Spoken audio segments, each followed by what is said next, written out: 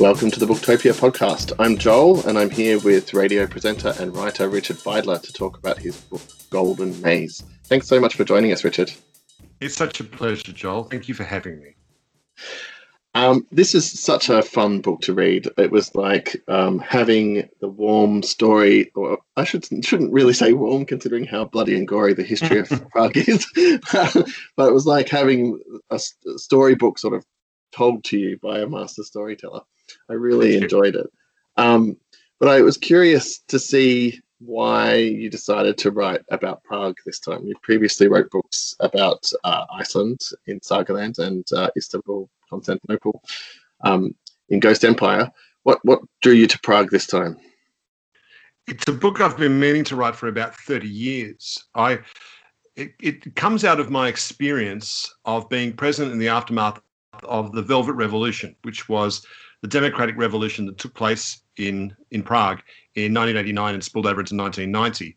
This was a time when a whole range of police states in Eastern and Central Europe just fell over in the year 1989, a kind of a miracle year, and it really brought the Cold War properly to an end. And it was all happening. All this was unfolding when I was living in London. I was performing with a comedy group, the Doug Anthony All-Stars at the time. We had a London theatre season in late 1989. And I was watching footage on the BBC of the Berlin Wall falling, of all these amazing things happening in Poland, in Hungary, and East Berlin. And I was just longing to be there. So the moment that our theatre season ended, I got on the plane with my girlfriend at the time, Josephine, and we arrived in Berlin and then in Prague.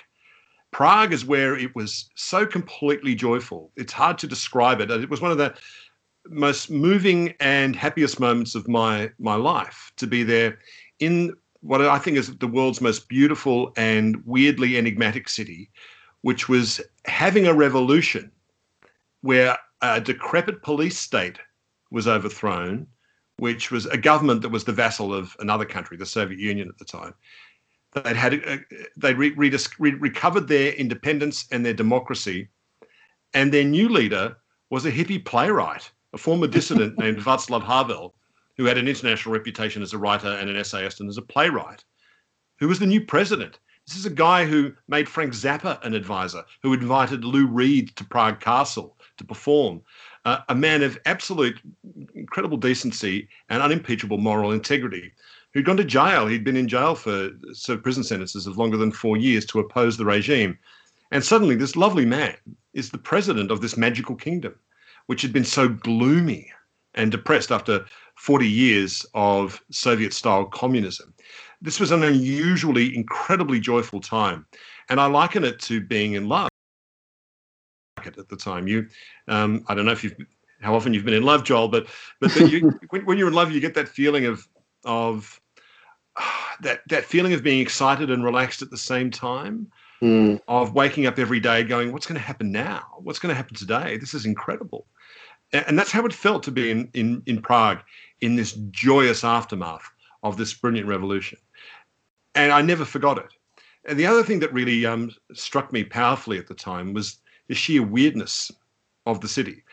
Prague then wasn't the kind of polished and prettified sort of tourist mecca that it subsequently became. It was still really grimy and covered with scaffolding and construction works. The reconstruction wasn't keeping up with the rate of decay, but even so, it felt so beautiful and mysterious, and it had this rich history to it. Extraordinary monuments like the Charles Bridge, the astronomical clock, the Old Town Square, the Prague Castle, St. Vitus Cathedral, that seemed quite magical to me. And so I think I write all my books as a way of finding out about things for myself, and that's what I've wanted to do for the longest time, to write a book about Prague. That is a great reason to do it, because it does feel like this sort of slow exploration of its history. You start really early. Did you always have this idea of calling it sort of a biography of Prague, or did that come later in the publishing process? I wanted to write a history with a bit of, like the other books I've written or co-written. There's a bit of me in there as well as the history and also some mythology as well. It was my publisher, Brigitte, who suggested I call it a biography of Prague, and I was quite pleased with that. I I think it's much better than A History of Prague. It suits it because it's quite a personalised take. I've been pursuing the various aspects of its history that particularly interest me, and a lot of my own private obsessions are in the book. For example, I write quite a lot about alchemy in the book, which is one of the great pseudosciences that persisted up until, well, even beyond Isaac Newton's time, actually, which was this idea that the world is made up of, it's a puzzle, it's made up of secret correspondences, magical correspondences between all things that are created by God, and the alchemist can find them through the interaction of metals. And so alchemists would have workshops, and the emperor during the Renaissance, Rudolf II, set up alchemist workshops at the castle, and they were all over the city where clever and learned men wanted to find a way to turn base matter into gold. Really, all of that it attracted a lot of charlatans and crooks, and of course, none of it ever worked because it can't work because it's not a proper science, and all of it was shrouded in secrecy and magical writing and mystery. So people thought they were always just this close to it, just this close to finding this way of transmuting base matter into gold. But of course, they could never do so. Nonetheless, the real secret project, the genuine project of alchemy, was the refinement of the human soul, to turn the base matter of the human soul into gold by creating a kind of a union of opposites, which is a really very beautiful idea. And all these ideas were sort of put in very mysterious alchemical drawings, which have always fascinated me. I have books and books of them on my shelf. And because alchemy was such a feature of Renaissance Prague, it was lovely to write about that. It was lovely to write about how magicians were attracted to Prague, like John Dee, Queen Elizabeth I's magician who came to Prague.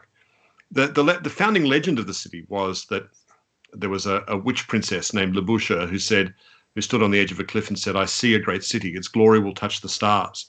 And this was the thing that I found again and again, is that people have come to Prague looking to try and touch the stars in one way or another, or explain their motion, or find the hidden correspondence between everything in the universe and itself.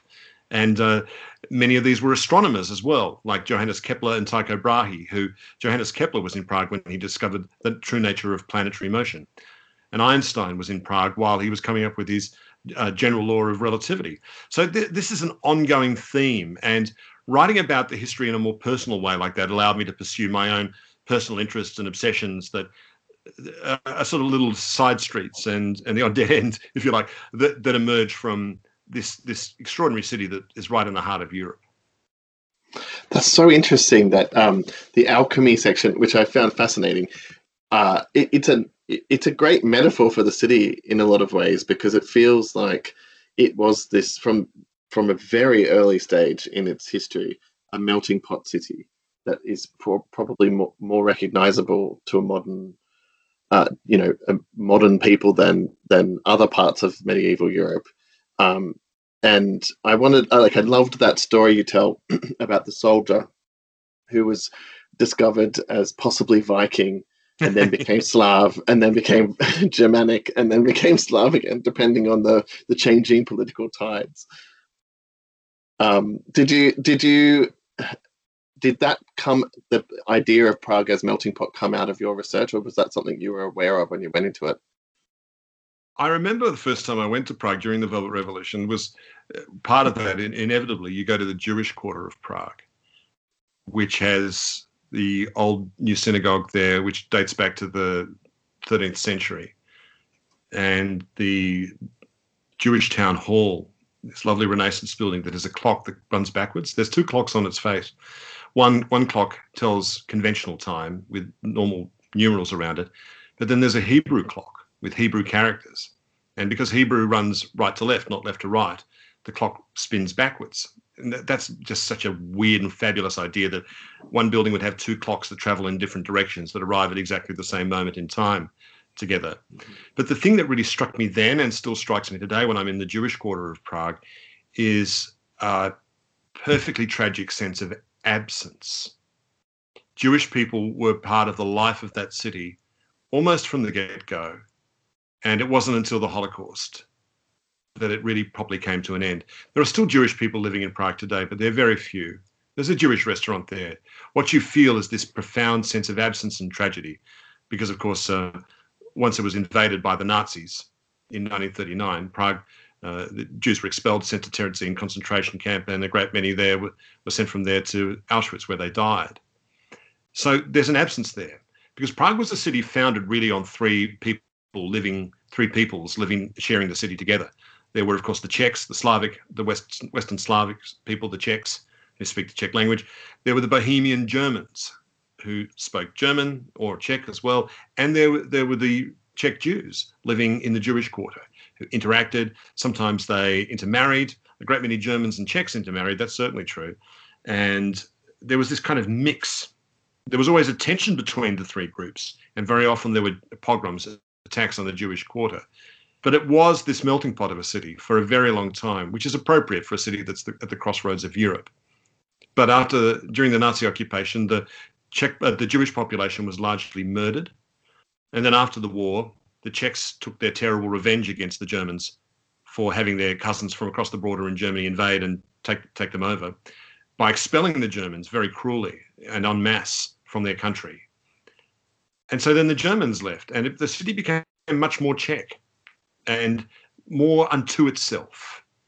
And in 1993, the Czechs and the Slovaks went their own way. They had a thing called the Velvet Divorce, as opposed to the Velvet Revolution, where Czechoslovakia split into two nations, the Czech Republic and Slovakia. And so this was a thing that bothered Václav Havel. He didn't like this process of increasing Czechification, if you like, even though he himself was Czech. He said, this will make us more chauvinistic, more like little Czechs, he said, living in our own little garden with no one to disturb us, which would make them smaller and narrower. But of course, it's a city open to the world now. But I think it's not been able to resist that kind of chauvinism, which is common to a lot of European nations. So yes, that incident you mentioned there, the warrior's grave, was a fantastic story which illustrates it perfectly.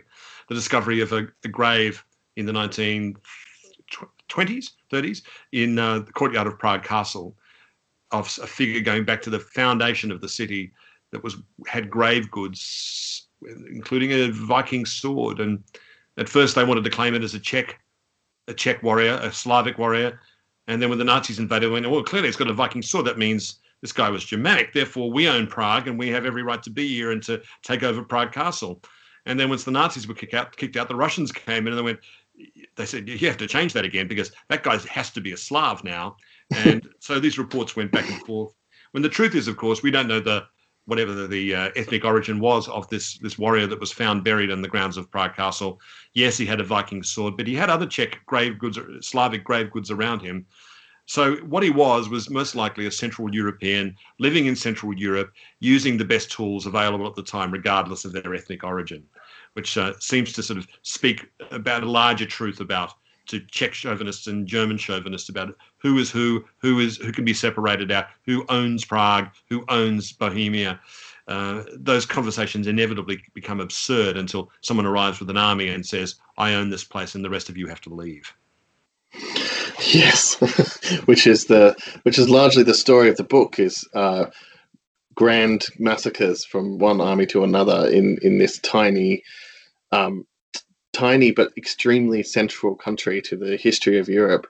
Mm-hmm. I wondered, I loved the bit at the beginning where you described, even though I've been to Prague a number of times to visit family, I didn't think about the fact that, yes, of course, Prague is closer to London than it is to Moscow.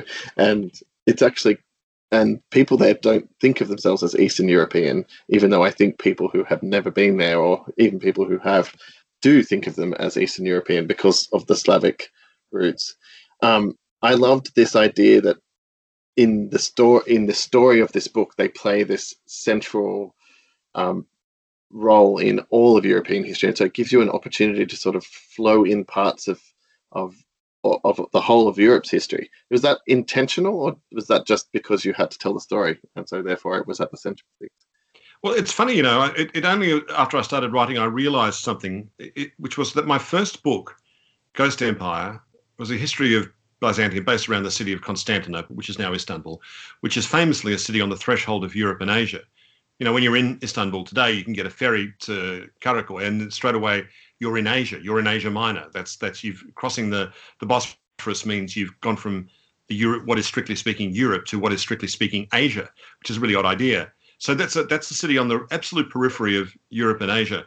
The second book that I co-wrote with my friend Karl Gislason, Sagaland, is Iceland, which is on the threshold of Europe and America. And arguably, you could even say it's the first New World country that Europe settled beyond its own shores, ahead of the Americas. So those first two books take place on the periphery, whereas this book takes place at the very centre. I found this lovely illustration of which drew a picture of Europe as a kind of a queen, where her hat was, I think, is England or something like that, and her arm is Italy, and so and so, and the beating heart is Bohemia, with Prague at its centre. So it's always been this kind of place, a crossing point, a meeting place for various people speaking different languages, interacting, arguing, getting along, not getting along, having sex, going to war, reading each other's newspapers, sparking ideas from one another, which is why its cafes and bars are so lively and have always been so lively and are so much fun to be in. And there's always a bit of a mix of this and a bit of that going on in a place like that, which I love those places. I love those crossover points where cultures interact and talk to one another and come up with hybrid ways of being in the world. My wife, Kim, was born in Singapore, migrated to Australia with her family when she was 10.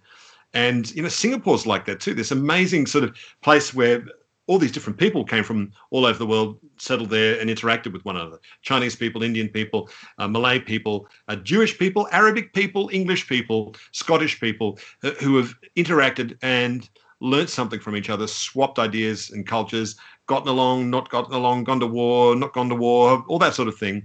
Those places tend to be hugely interesting to me. So yes, that was always part of the intention of writing the book about such a place. Yeah, it really comes across, and I think there's this sense reading it that you're sort of delving. If you've ever, most Westerners in Australia would have grown up with stories of medieval history at some point, but it feels like you're delving into the real mythology. That you do a great job of like drawing you in with mythology and then saying, not quite true. Like for example, the astronomical clock, which I visited myself and was told by my stepsister-in-law, who is a travel guide there in Prague, the whole story about the eyes being put out. And I just went told my partner about that very point in the book where you tell us that it's not actually true. This wonderful clock. This was an ongoing thing. Great mythology behind it. There are so many powerful stories that come out of Prague, legends that have changed the way people see the city, that aren't true, that are just not true. They're great stories, though. They're wonderful stories. They're really, really powerful. Today, those stories the story I mentioned of Libuscha standing on the cliff saying, "I see a great city, its glory will touch the stars." There's no evidence that Libuscha ever existed. She made, the legend says that she married a humble plowman called Przemysl, and he gave his name to the Przemyslid line of dukes and kings of Bohemia. Now, there was definitely a dynasty called the Przemyslids, but whether the first Przemysl was this farm boy who married the witch princess Libuscha, well, who knows? Maybe there's some kind of corresponding truth there, or something half remembered. And in any case, the guy who wrote the story in the 1100s, Cosmos of Prague, he'd heard these folk tales about the founding of the city by Libuscha, and he was also quite well read in the classics. He'd read the Aeneid and the Odyssey and the Iliad, and he took a lot of stories from it and just sort of imposed them onto these Czech folk tales to give them greater grandeur and dignity. So disentangling the story from the reality is very difficult with Prague and the Czechs, particularly because the stories have so much power and they have so much influence. And the best example of that I could find was a chapter I had to, part of my book I had to write and rewrite as more information came to light, was the story of the incident that sparked the Velvet Revolution. The Velvet Revolution in 1989 was sparked by a student march. It went from Vyšehrad Fortress down into one of the main boulevards of Prague, Narodny Street, which was stopped by a line of riot police and Red Beret paratroopers, who then just laid into these students with plexiglass shields, batons, truncheons, and tore the clothes off some of them to beat them. It was a vicious, bloody, hideous beating. A Chicago Tribune journalist had her head cracked open. A cameraman was thrown through a window. It was terrible violence that profoundly shocked Praguers. And it was this that made them think, we can't put up with this shit any longer. This is enough's enough from the regime. Well, there was a story that circulated afterwards that someone had been beaten to death that day. A student called Martin Schmidt had been beaten to death by the riot police.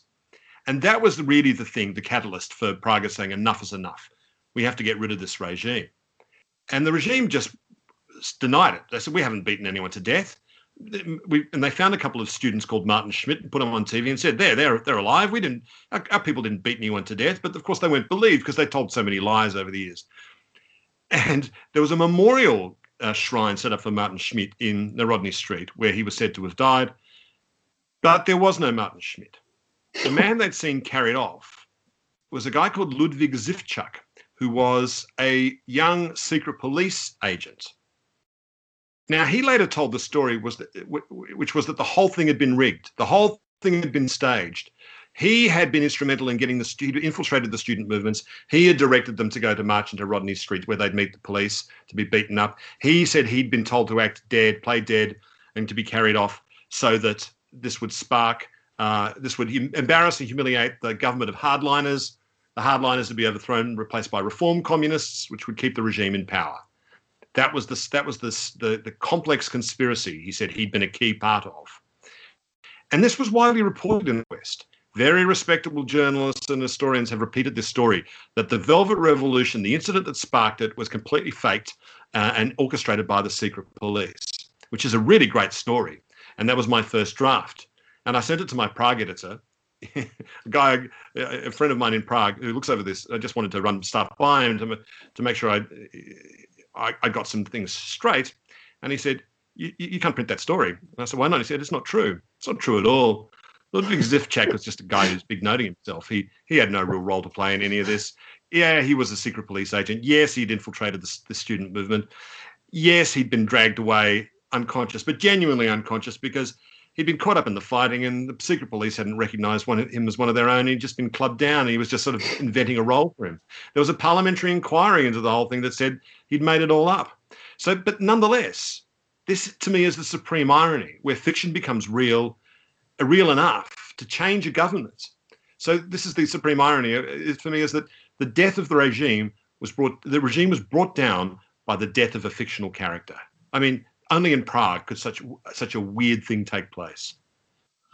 That's such a brilliant story, and it does seem to really represent what the sort of mix of myth and history that sort of permeates the whole history of the city.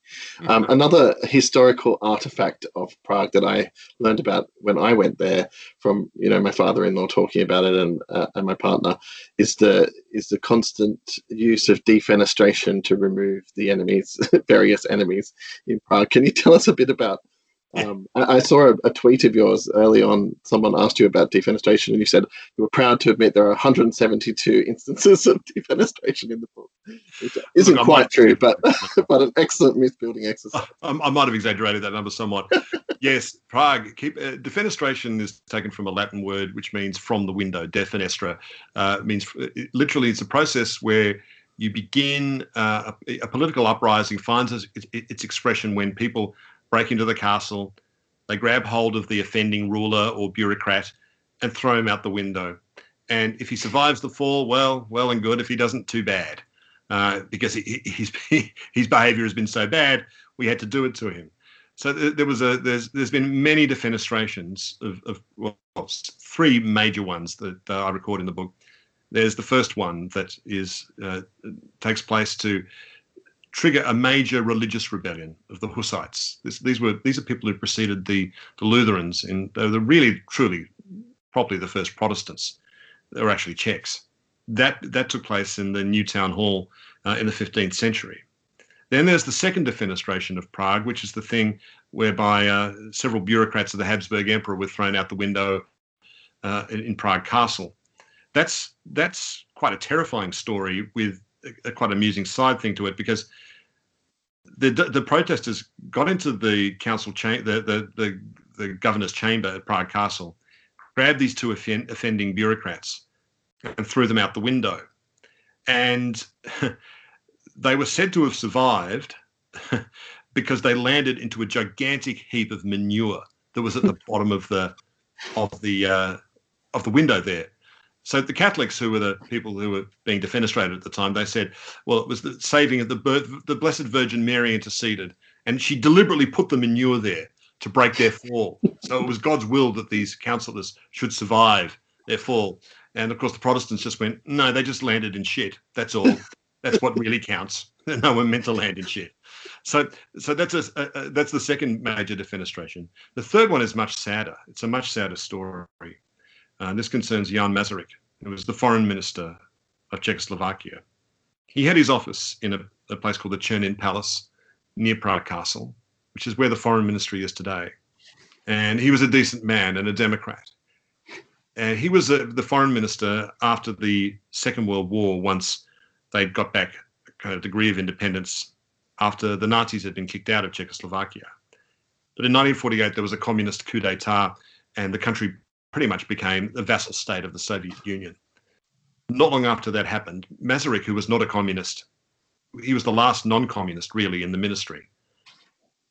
He went to bed one night in his office, in his little apartment, which was next to his office in the Chernin Palace. And at dawn, he was found dead lying on the pavement outside his bathroom window. He appeared to have fallen from his bathroom window. Communist propaganda at the time said, he'd committed suicide. He was so upset and angry with America, which seems unlikely. A friend said that he was depressed and committed suicide. But, he kept a gun under his bed and he had tons of bottles of sleeping pills. Why would he do that rather than, why would he push his portly frame out of a tiny bathroom window rather than just take an overdose?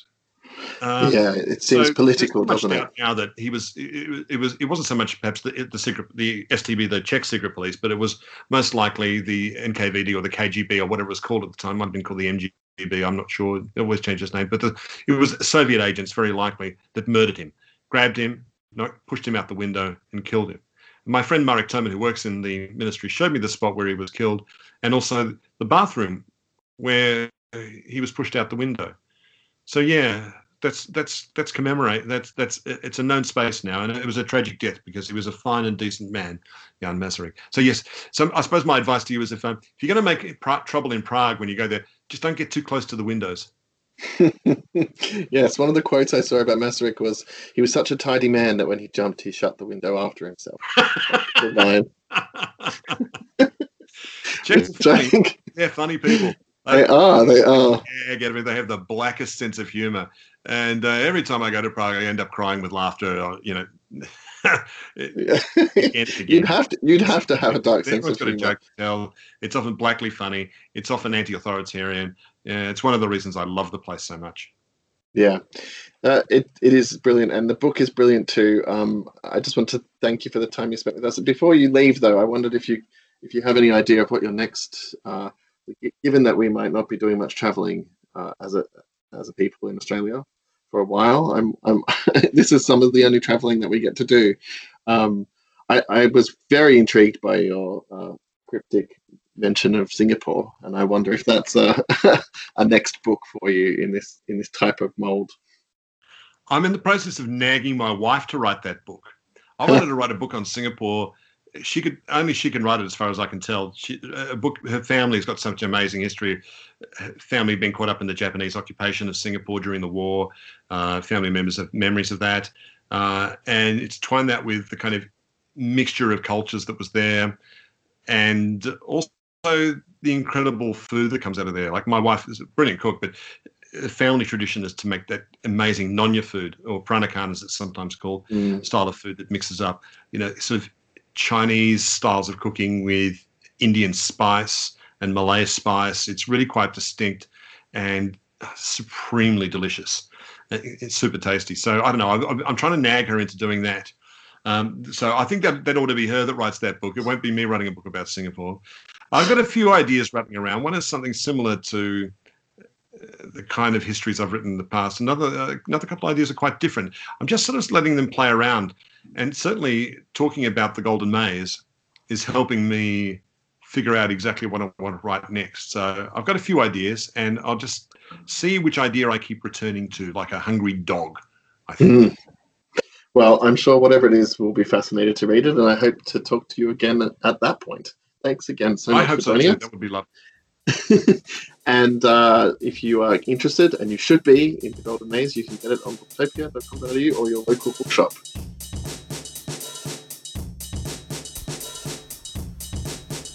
Thank you for listening to the Booktopia podcast channel.